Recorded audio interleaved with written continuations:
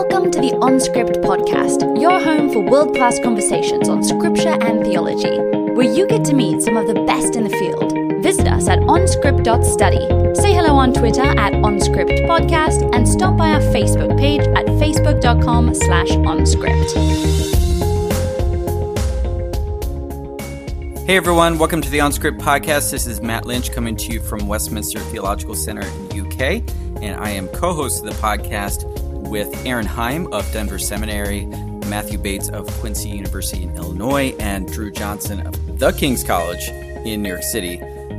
And for this episode, we have Professor Carol Newsom of Emory University, and she is an absolutely superb scholar and person, and well worth listening to. And if you've never read anything she's written, please go find something and read it. She's very thought-provoking and brings together a range of expertise that's really unmatched in the field. She's one of the leading scholars of the Hebrew Bible Old Testament, and is a wonderful supervisor, teacher, and mentor to a lot of students. Special thanks for this episode go to Ed Hatke for his expert production skills in taking what are often difficult sound files and making something listenable out of them. And I want to thank Tommy Molman for his expert leadership in social media, and to Paul Young as well for his help in that area. Thank you to both of you. Okay, on to the episode.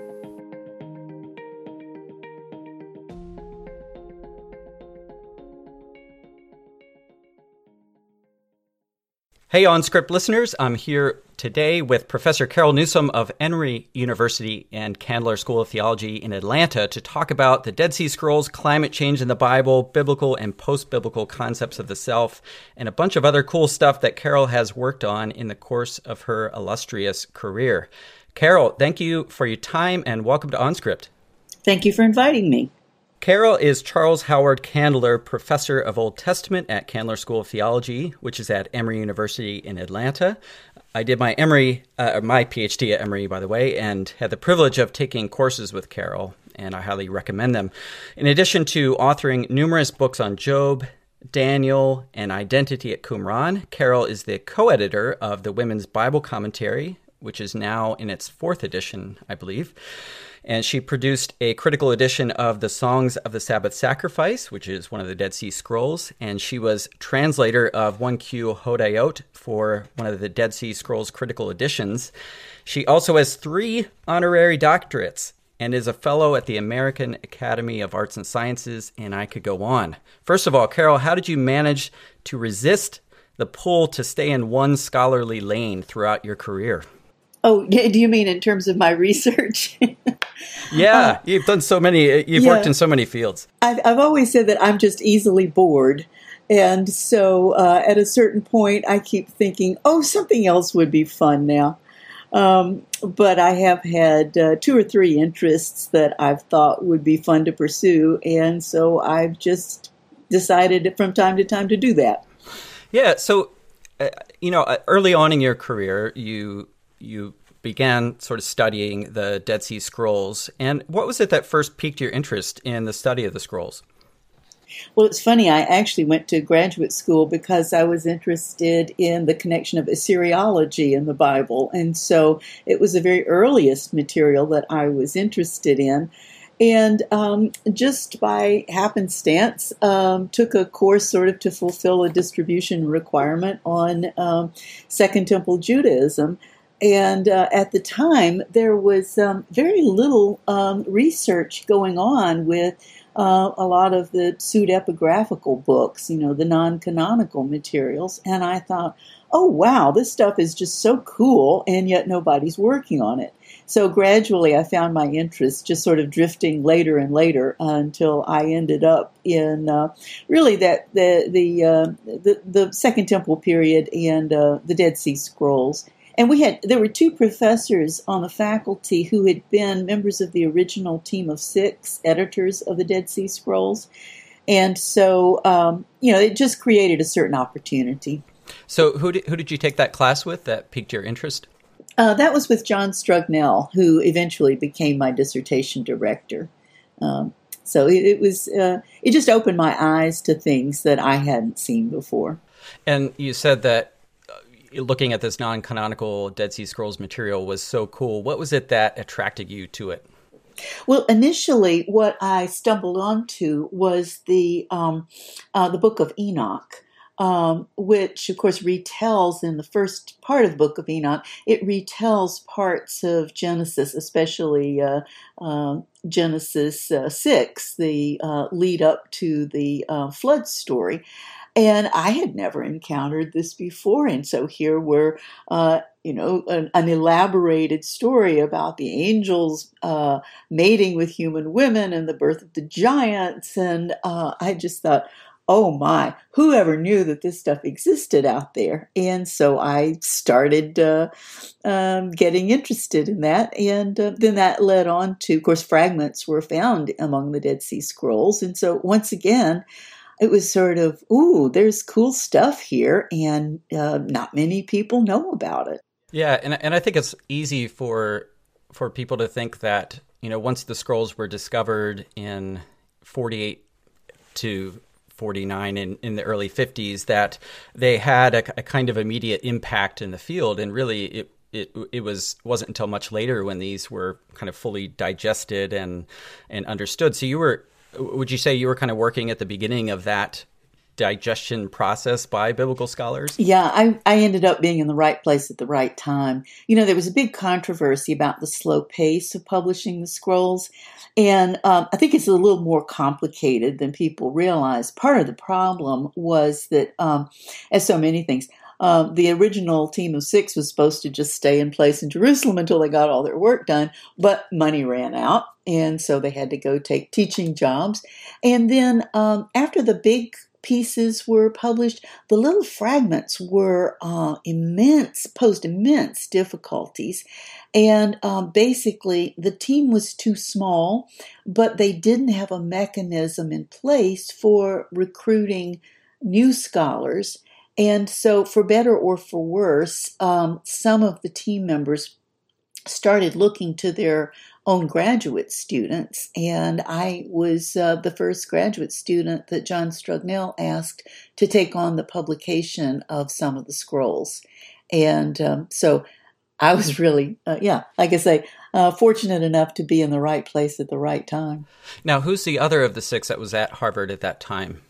That was Frank Cross, and he worked primarily on the biblical manuscripts, and Strugnell worked mostly on the non-biblical manuscripts. I have a different question about your early work at Harvard, and I'm curious what it was like doing research and scholarship in a male-dominated field.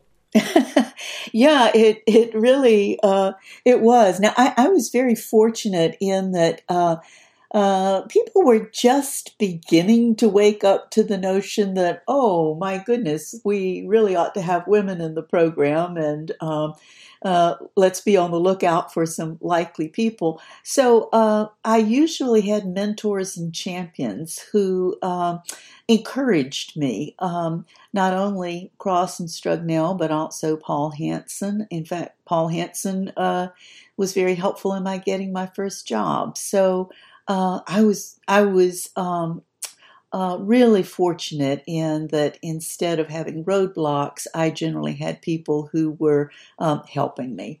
But it was a little odd in that, it was just customary. I'd walk into a class and I'd be, the only woman or one of 2 women. And so just a little different. Yeah, it's quite different than my experience at Emory in the graduate program. So after you produced a critical edition of Songs of the Sabbath Sacrifice, how did you go about discerning your next research area? Yeah, there was some work that I really wanted to follow up a little bit with some of the scroll work, but honestly, I wasn't sure what I wanted to do next, and I think in those days, the pace of expectations was a little slower, and so I was able to take a little time and look around. But primarily what happened was that once I started teaching, I was assigned to teach things that I'd never had any interest in before, like the wisdom literature. And so in teaching the course, I kept thinking, "Whoa, wow, the book of Job is really interesting." And so as I finished up some of the work on the scrolls, I began to think, "Oh, it'd be wonderful if I could do some focused work on Job." And when I was invited to contribute to a commentary series, I said, "Only if I get to do the book of Job."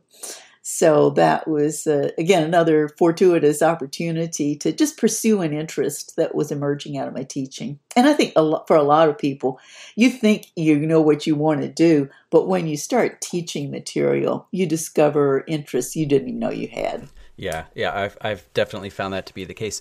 And so so that was for the New Interpreter's Bible commentary, is that right? Is that the right. one? It was, okay, that's right. And so you produced that commentary, and then you also went on to write another book on, or a monograph on Job. And I'm curious how your understanding of Job shifted from the commentary to your book Job and the Contest of Moral Imaginations. Yeah. Well, this also involves the story of I should call it a failed book, although eventually I did produce it after 15 years. Following up on the Dead Sea Scrolls work, I was actually trying to do a theoretical piece on using rhetoric and certain postmodern understandings of how language works to talk about sectarian discourse. And so I started reading the work of Mikhail Bakhtin.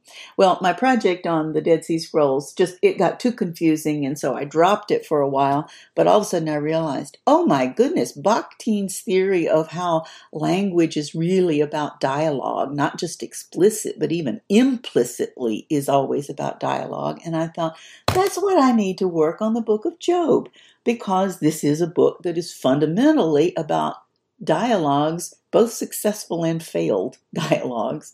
So actually the research I was doing for the scrolls opened up the key to working on Job.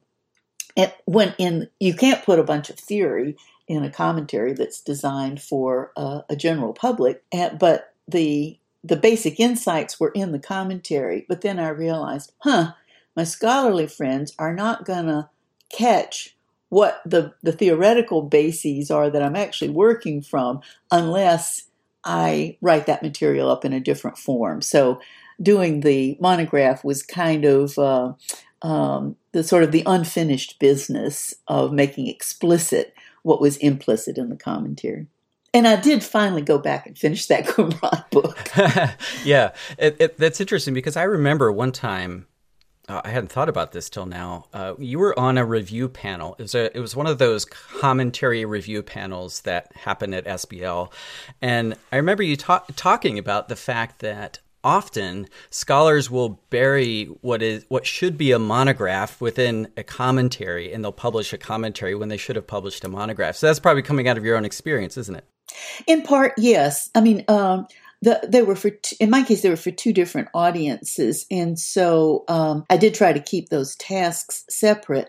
But yeah, I think that we oftentimes, I think biblical scholarship, we invest too much time and energy in commentary writing, because in order to write a good commentary for an audience, you have to include so much of material that is not new to scholarship, but it may be new to the person who's reading the commentary. So you have to repeat a lot that's known.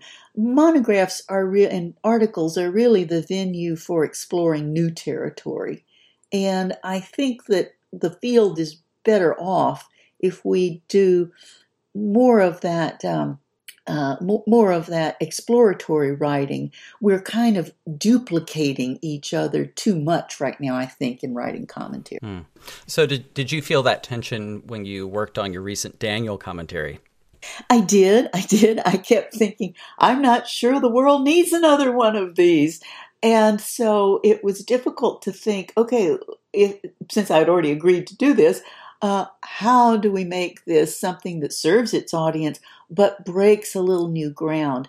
And actually, the way I did that was by enlisting a bright young scholar, Brennan Breed, who's interested in the reception history of biblical materials. And so he wrote these brilliant essays on what happens to the interpretation of Daniel in later history. And so I look back and I think, okay, I did a competent job on laying out issues in Daniel. But what I think is the real interesting contribution there is the fact that we integrate those reception history essays.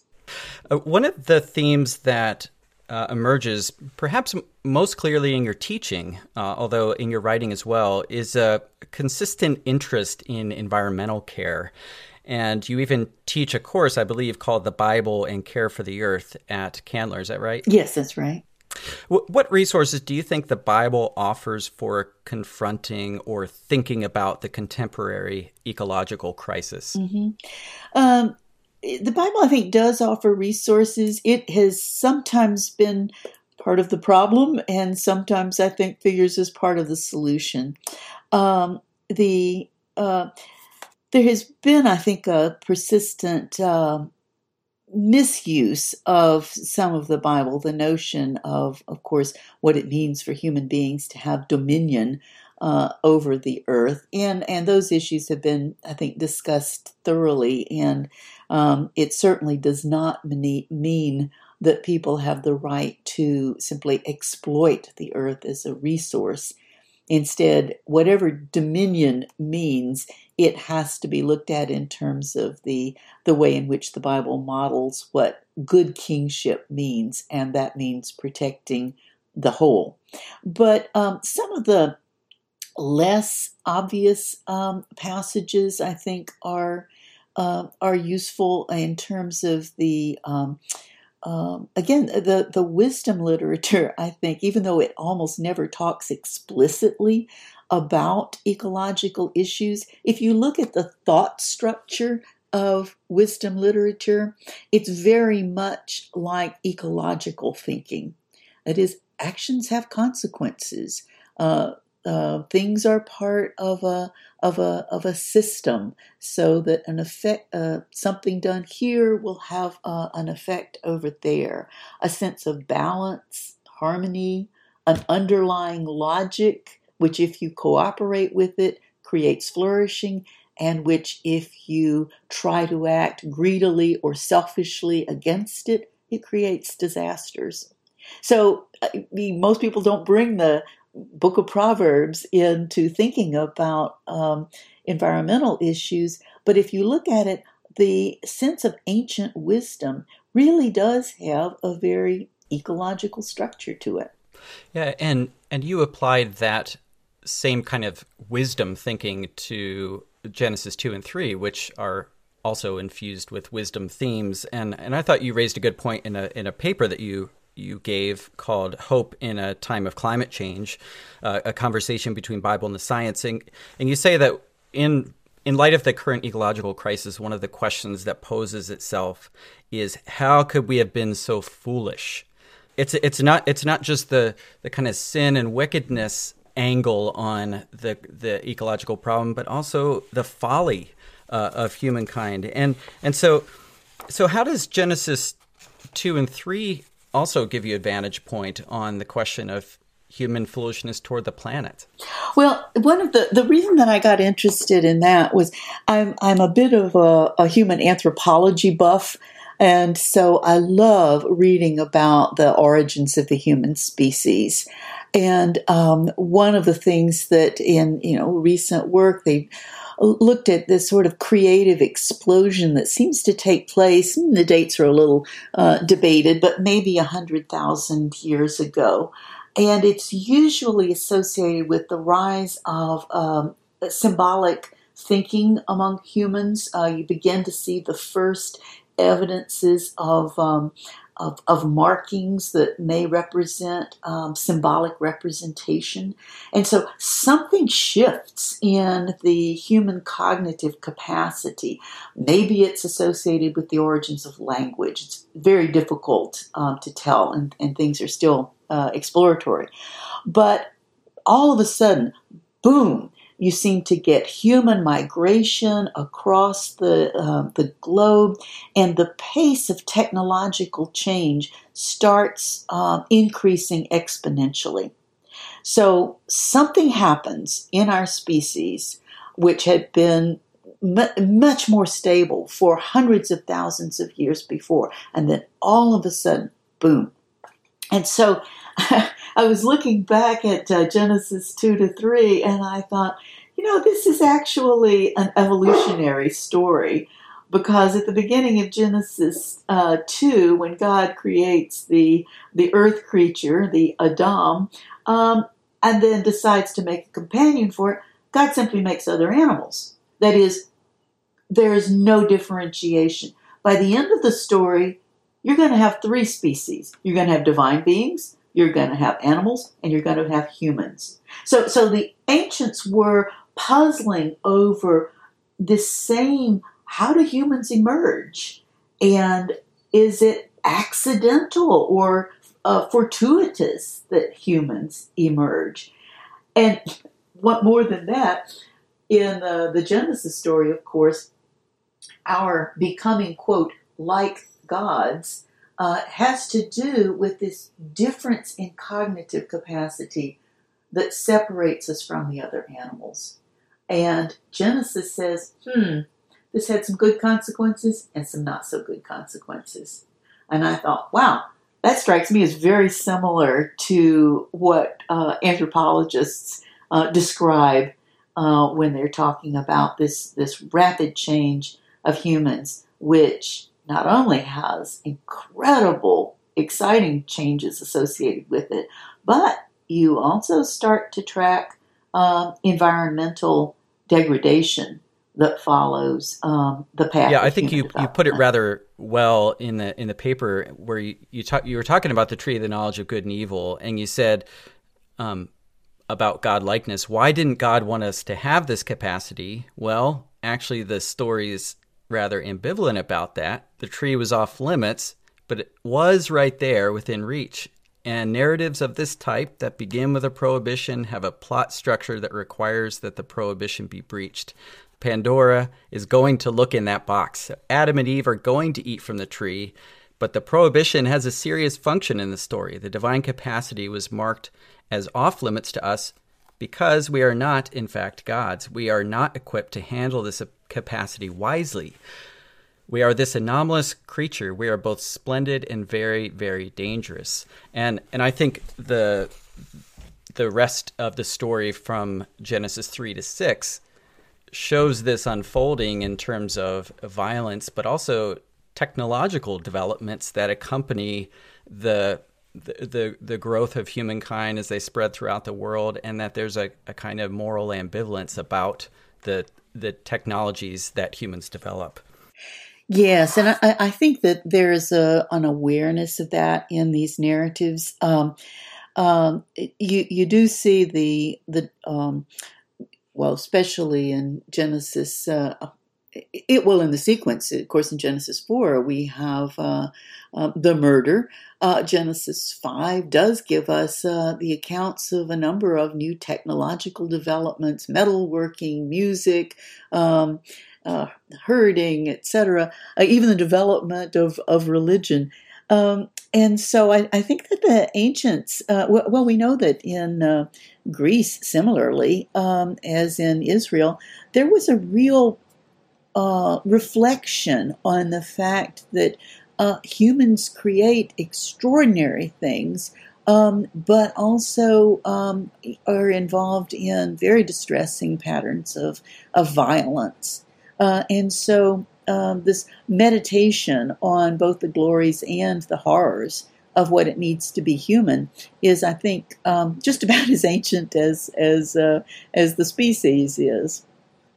So we've been self-aware. Which sounds like the kind of thinking that you get in Kohelet as well, where there's this idea that sometimes humans can make extraordinary things. They can develop planes, but sometimes those planes drop bombs on us. Yes. And there's a kind of concern about that. So I want to go back just for a moment real quick to Genesis 1, because as you mentioned, Genesis 1 often gets misused in this discussion. It is seen as a part of the problem in human exploitation of the earth. But is there a place for the notion of dominion and rule in an environmental sense? Yes, I think there is. A movement in deep ecology tends to see human beings as simply the problem, which I certainly can understand how how one comes to that conclusion. Nevertheless, humans, for better or worse, are here, and if whatever going forward is going to be done to ensure a balance and to ensure that there are places that allow for the healthy ecosystems, it's going to require human intentional actions. And action, by action, I sometimes mean also keeping hands off. That is, allowing wild places to be wild. But because humans now have so much extraordinary power, then it's simply a fact that humans do have dominion. And the question is how to make that wise dominion. Yeah. And I think some even the violent imagery of subduing comes into play when you have a problem like kudzu taking over the South, where you need some humans to go, and with some goats as they use sometimes, but to go in there and yank that stuff out. Yeah. And I think there's I doubt that's what Genesis 1 had in mind, but as we kind of reread those texts in light of the ecological crisis, I think there is a place for that, even the stronger sense of subjugation when used in conjunction with an overarching environmental care. Right. And of course, to do anything wisely and well requires a sense of what goodness looks like. And a sense of what flourishing looks like, which is, why I keep coming back to that sense that the wisdom literature itself, particularly in the book of Proverbs, has that sense that you can't talk about the good in isolation from relationships. Everything is in relationship to everything else. And so any vision of the good is going to be that deep wisdom which understands the interconnectedness of all. And that's a fundamental ecological principle. Okay, we're going to change course now. And to effect this transition, we're going to do a speed round where I ask a question and you have 15 seconds to develop your answer. Okay. All right. If you had a theme song for your life, what would it be? I'd have to make up a song title. I guess maybe Girls Just Want to Have Fun. How about that?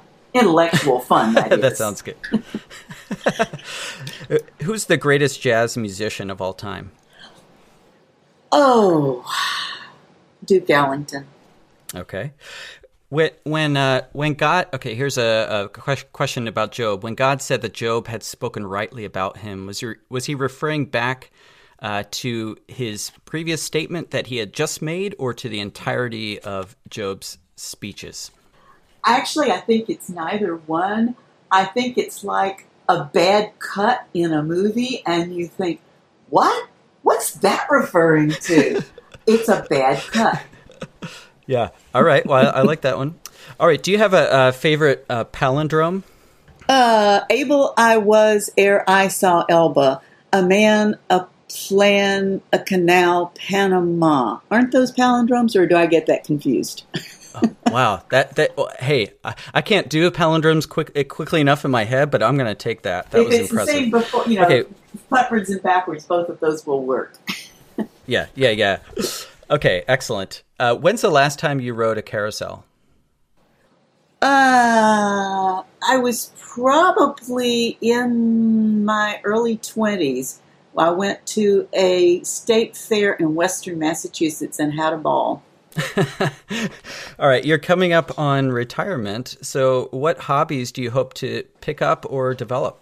Ooh, I've taken up weaving, and I have taken up the lamp work glass beads, which involves fire, molten glass, and a lot of fun. Oh, wow. I feel like we need more than 15 seconds on this. So the weaving as in like not a weaving loom, not basket weaving? Right, so... yes. I have a floor loom. Okay. Mm-hmm. Okay. And are you using Iron Age loom weights?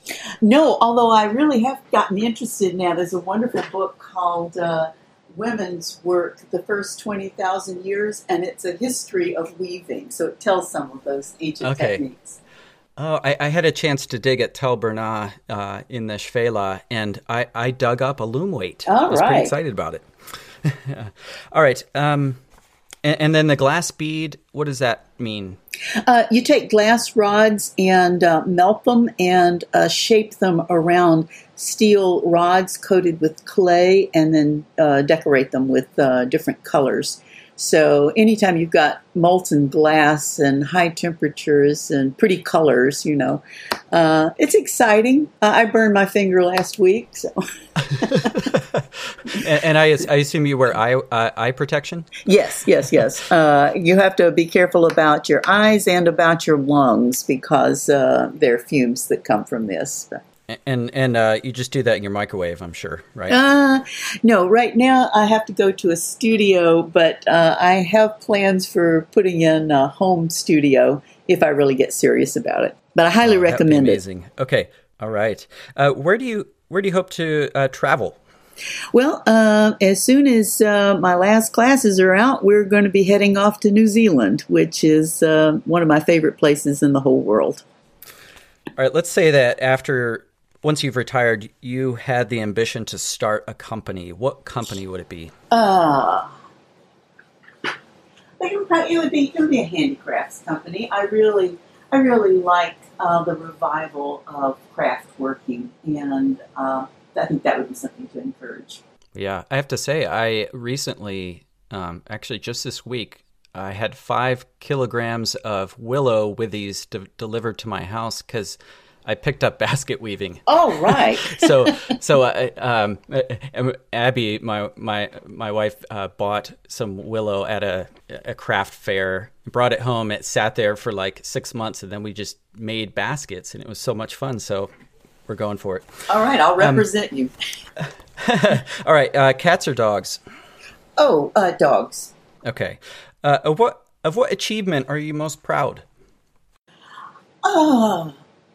Well, to be serious, the opportunity to bring back one of the Dead Sea Scrolls to make it available to people, that's probably the thing that has made me happiest in terms of contributions.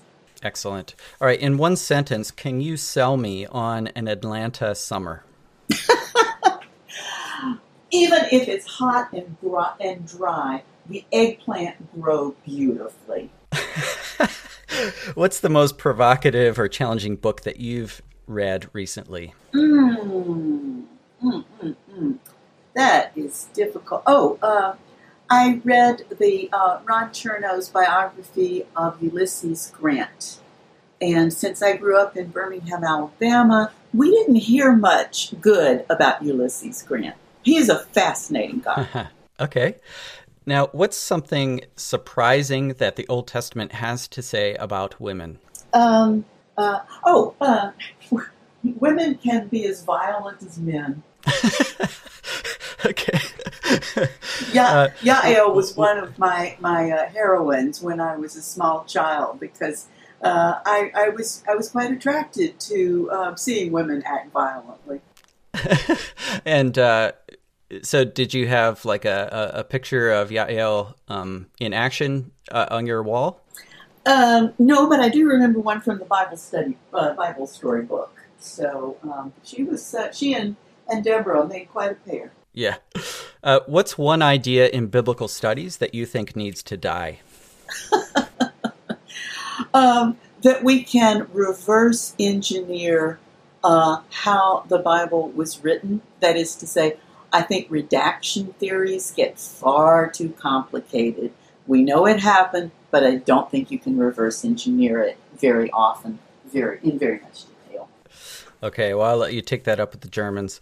All right, I'd like to shift gears to briefly here at the end to talk about some of your current work on the genealogy of the self and moral anthropology in ancient Israel. And those two ideas might be a head scratcher for some of our listeners. So I'm wondering if you could explain what genealogy of the self means and how you're thinking about it. Yeah. One of the things that people have realized for some time is that our sense of self, which we sort of take for granted, actually is culturally and historically specific. That is the way, one of the things that we realize, I think this is fairly easy to see, is that Westerners do tend to have a slightly different sense of the self than, say, people from China or Japan. Now, that contrast can be overly drawn, but Westerners, we tend, at least if people asked us what's a self, we tend to describe it in rather individualistic terms. And if you ask people from Oriental cultures, they are much more likely to describe it in interdependent or sort of social terms. So there are these differences, and people have also realized that there's a history to development of understandings of the self. Taylor wrote this extraordinary book, Sources of the Self, trying to give a genealogy of the modern Western self. So I began to get interested in how we think about, or how the ancient Israelites think about the self, and it struck me that there are indications of some significant changes that happen between the period of the First Kingdom and then the period of Second Temple Judaism. And I got interested in seeing if I could tease out some of those. And your primary sources for thinking about that, are you looking at the entire Hebrew Bible and Second Temple literature to kind of look at broad trends, or are you working in specific texts? Well, fortunately, a good deal of work has been done on the sort of the basic ancient, what we think of biblical sense. And one of the things that people noticed is that there doesn't seem to be a lot of introspection. There doesn't seem to be a lot of sense of inner conflict, a divided self. The sort of things that, if you were going to really contrast it, you would say, oh yeah, during the Romantic period in 19th century Europe or whatever, you have these agonized, tortured, internally divided self. But even if you look at the Puritans, the way they did self-examination and sort of they would name their faults, they would identify their struggling wills, and so on and so forth. Well, all of a sudden I thought, then how do you go from one to the other?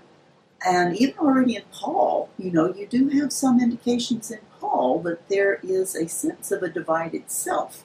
So I thought, I wonder if I can close in on finding some of the places where you start to see this idea develop. And I think you can find these.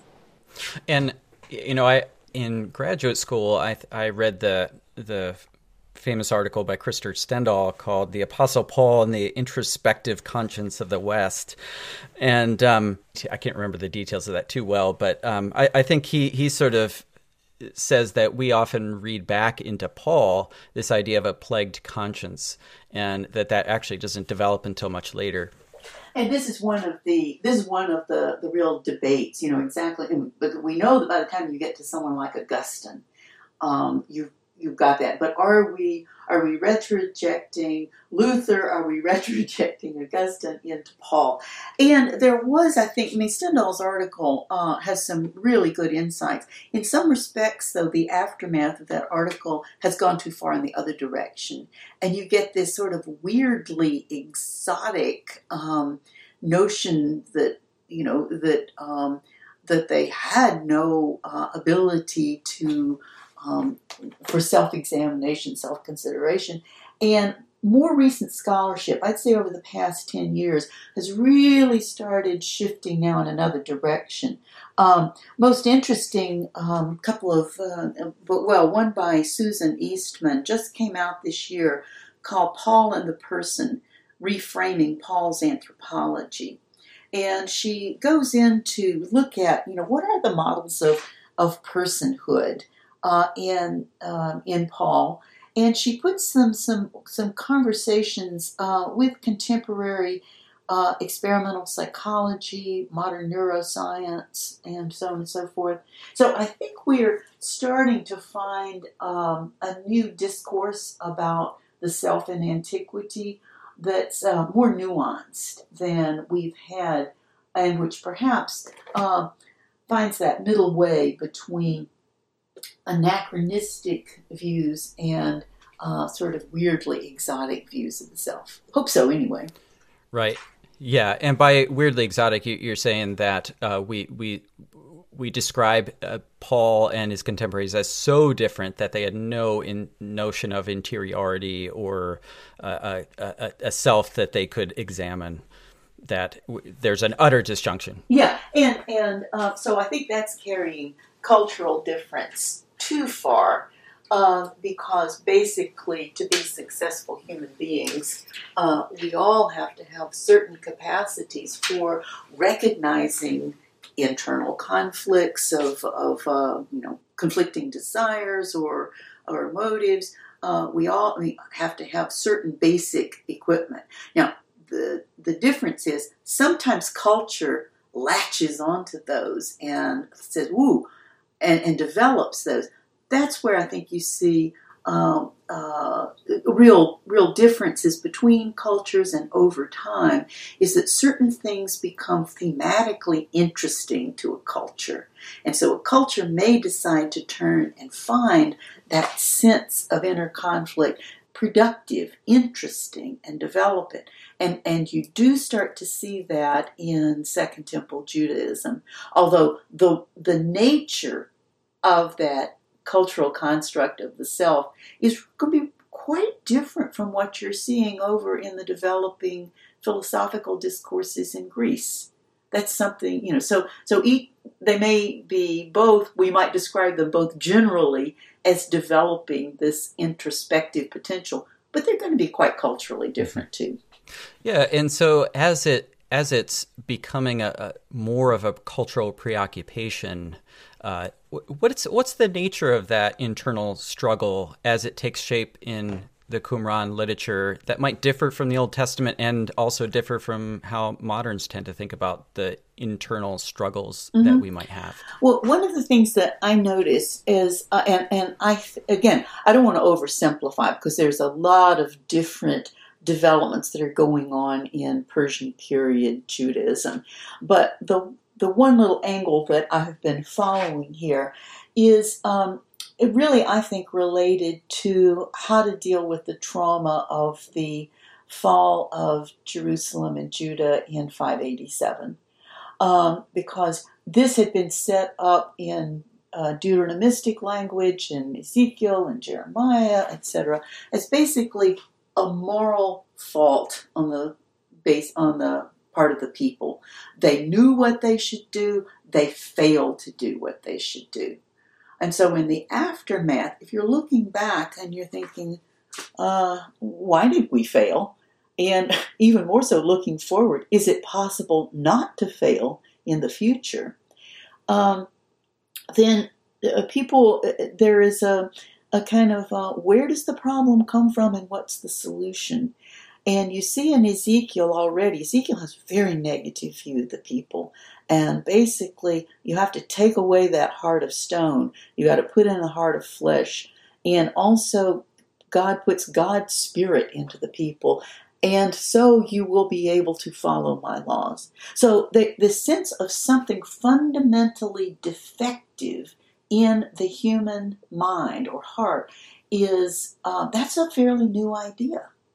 And then you begin to see it sort of creeping into individual psalmic poetry. Psalm 51, create in me a new heart, O God, drawing on Ezekiel.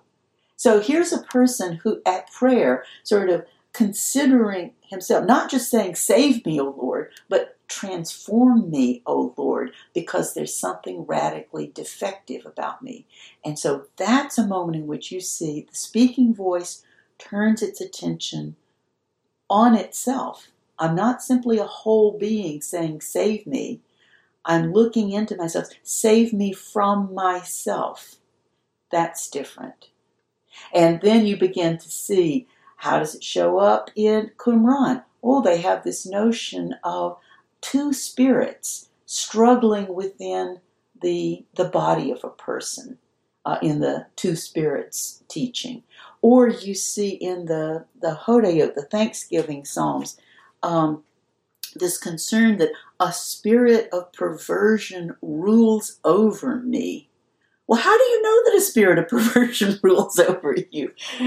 And in some sense, then again, they're asking for transformation of the self because they're so disturbed by a sense of something radically wrong within oneself. Those are new things.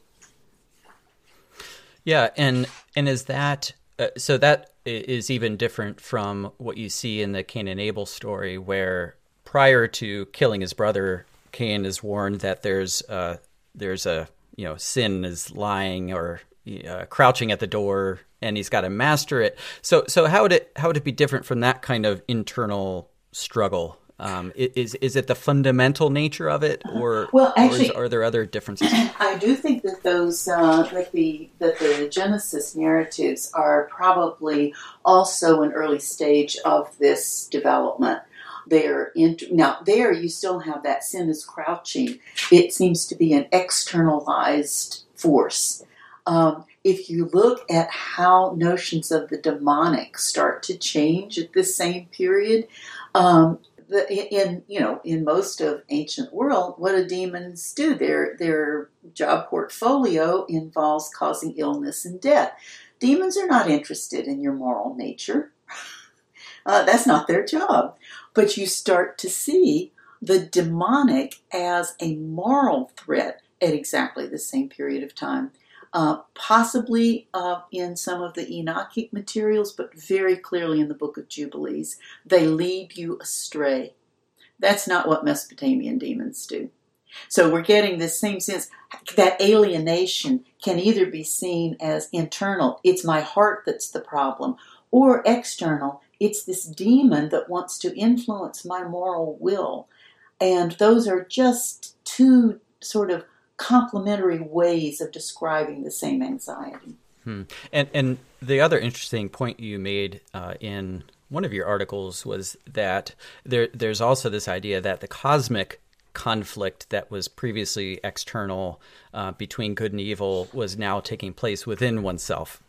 Yes, and you see that very clearly in the Qumran Two Spirits treatise, where what is a kind of dualistic conflict between two principles, light and darkness, or what you could see in terms of angelic figures, the Prince of Light and the Angel of Darkness. You can also then see as being internal the spirit of light or darkness that operates at the level of human psychology. So all of this is sort of homologous throughout cosmic and personal, which one of the things that results from that is that then what we think of as moral struggles take on this great seriousness, because in resisting that sense of evil, I'm somehow resisting something that has cosmic significance as well. So, Carol, is the development of the moral self your next major monograph project, or what else do you have on the horizon? Yeah, no, I am. That is what I'm working on right now, and hope to finish that up in a year or so. Then I also am working on a commentary on the Hodayot, the Thanksgiving songs from Qumran. And so that fits in quite nicely since those are important texts for the question of the self. And all this between weaving and glass bead artwork, right? Yes. Trying to get the balance right between work and play, but... Yeah, that's good. Well, Carol, I want to thank you so much for taking the time to speak with OnScript, and on behalf of your listeners, but also and especially your current and former students, I want to say how much we appreciate you. Oh, well, thank you. And it's just been a real pleasure. You're a wonderful interviewer and have made this a much less intimidating process than I was afraid it might be. Oh, thank you. You've been listening to OnScript, delectable conversations on scripture and theology. If this episode has brought you inner peace or lit your biblical fire, please consider a small donation of just $2 or $5 per month. Information on how to donate can be found at onscript.study/donate.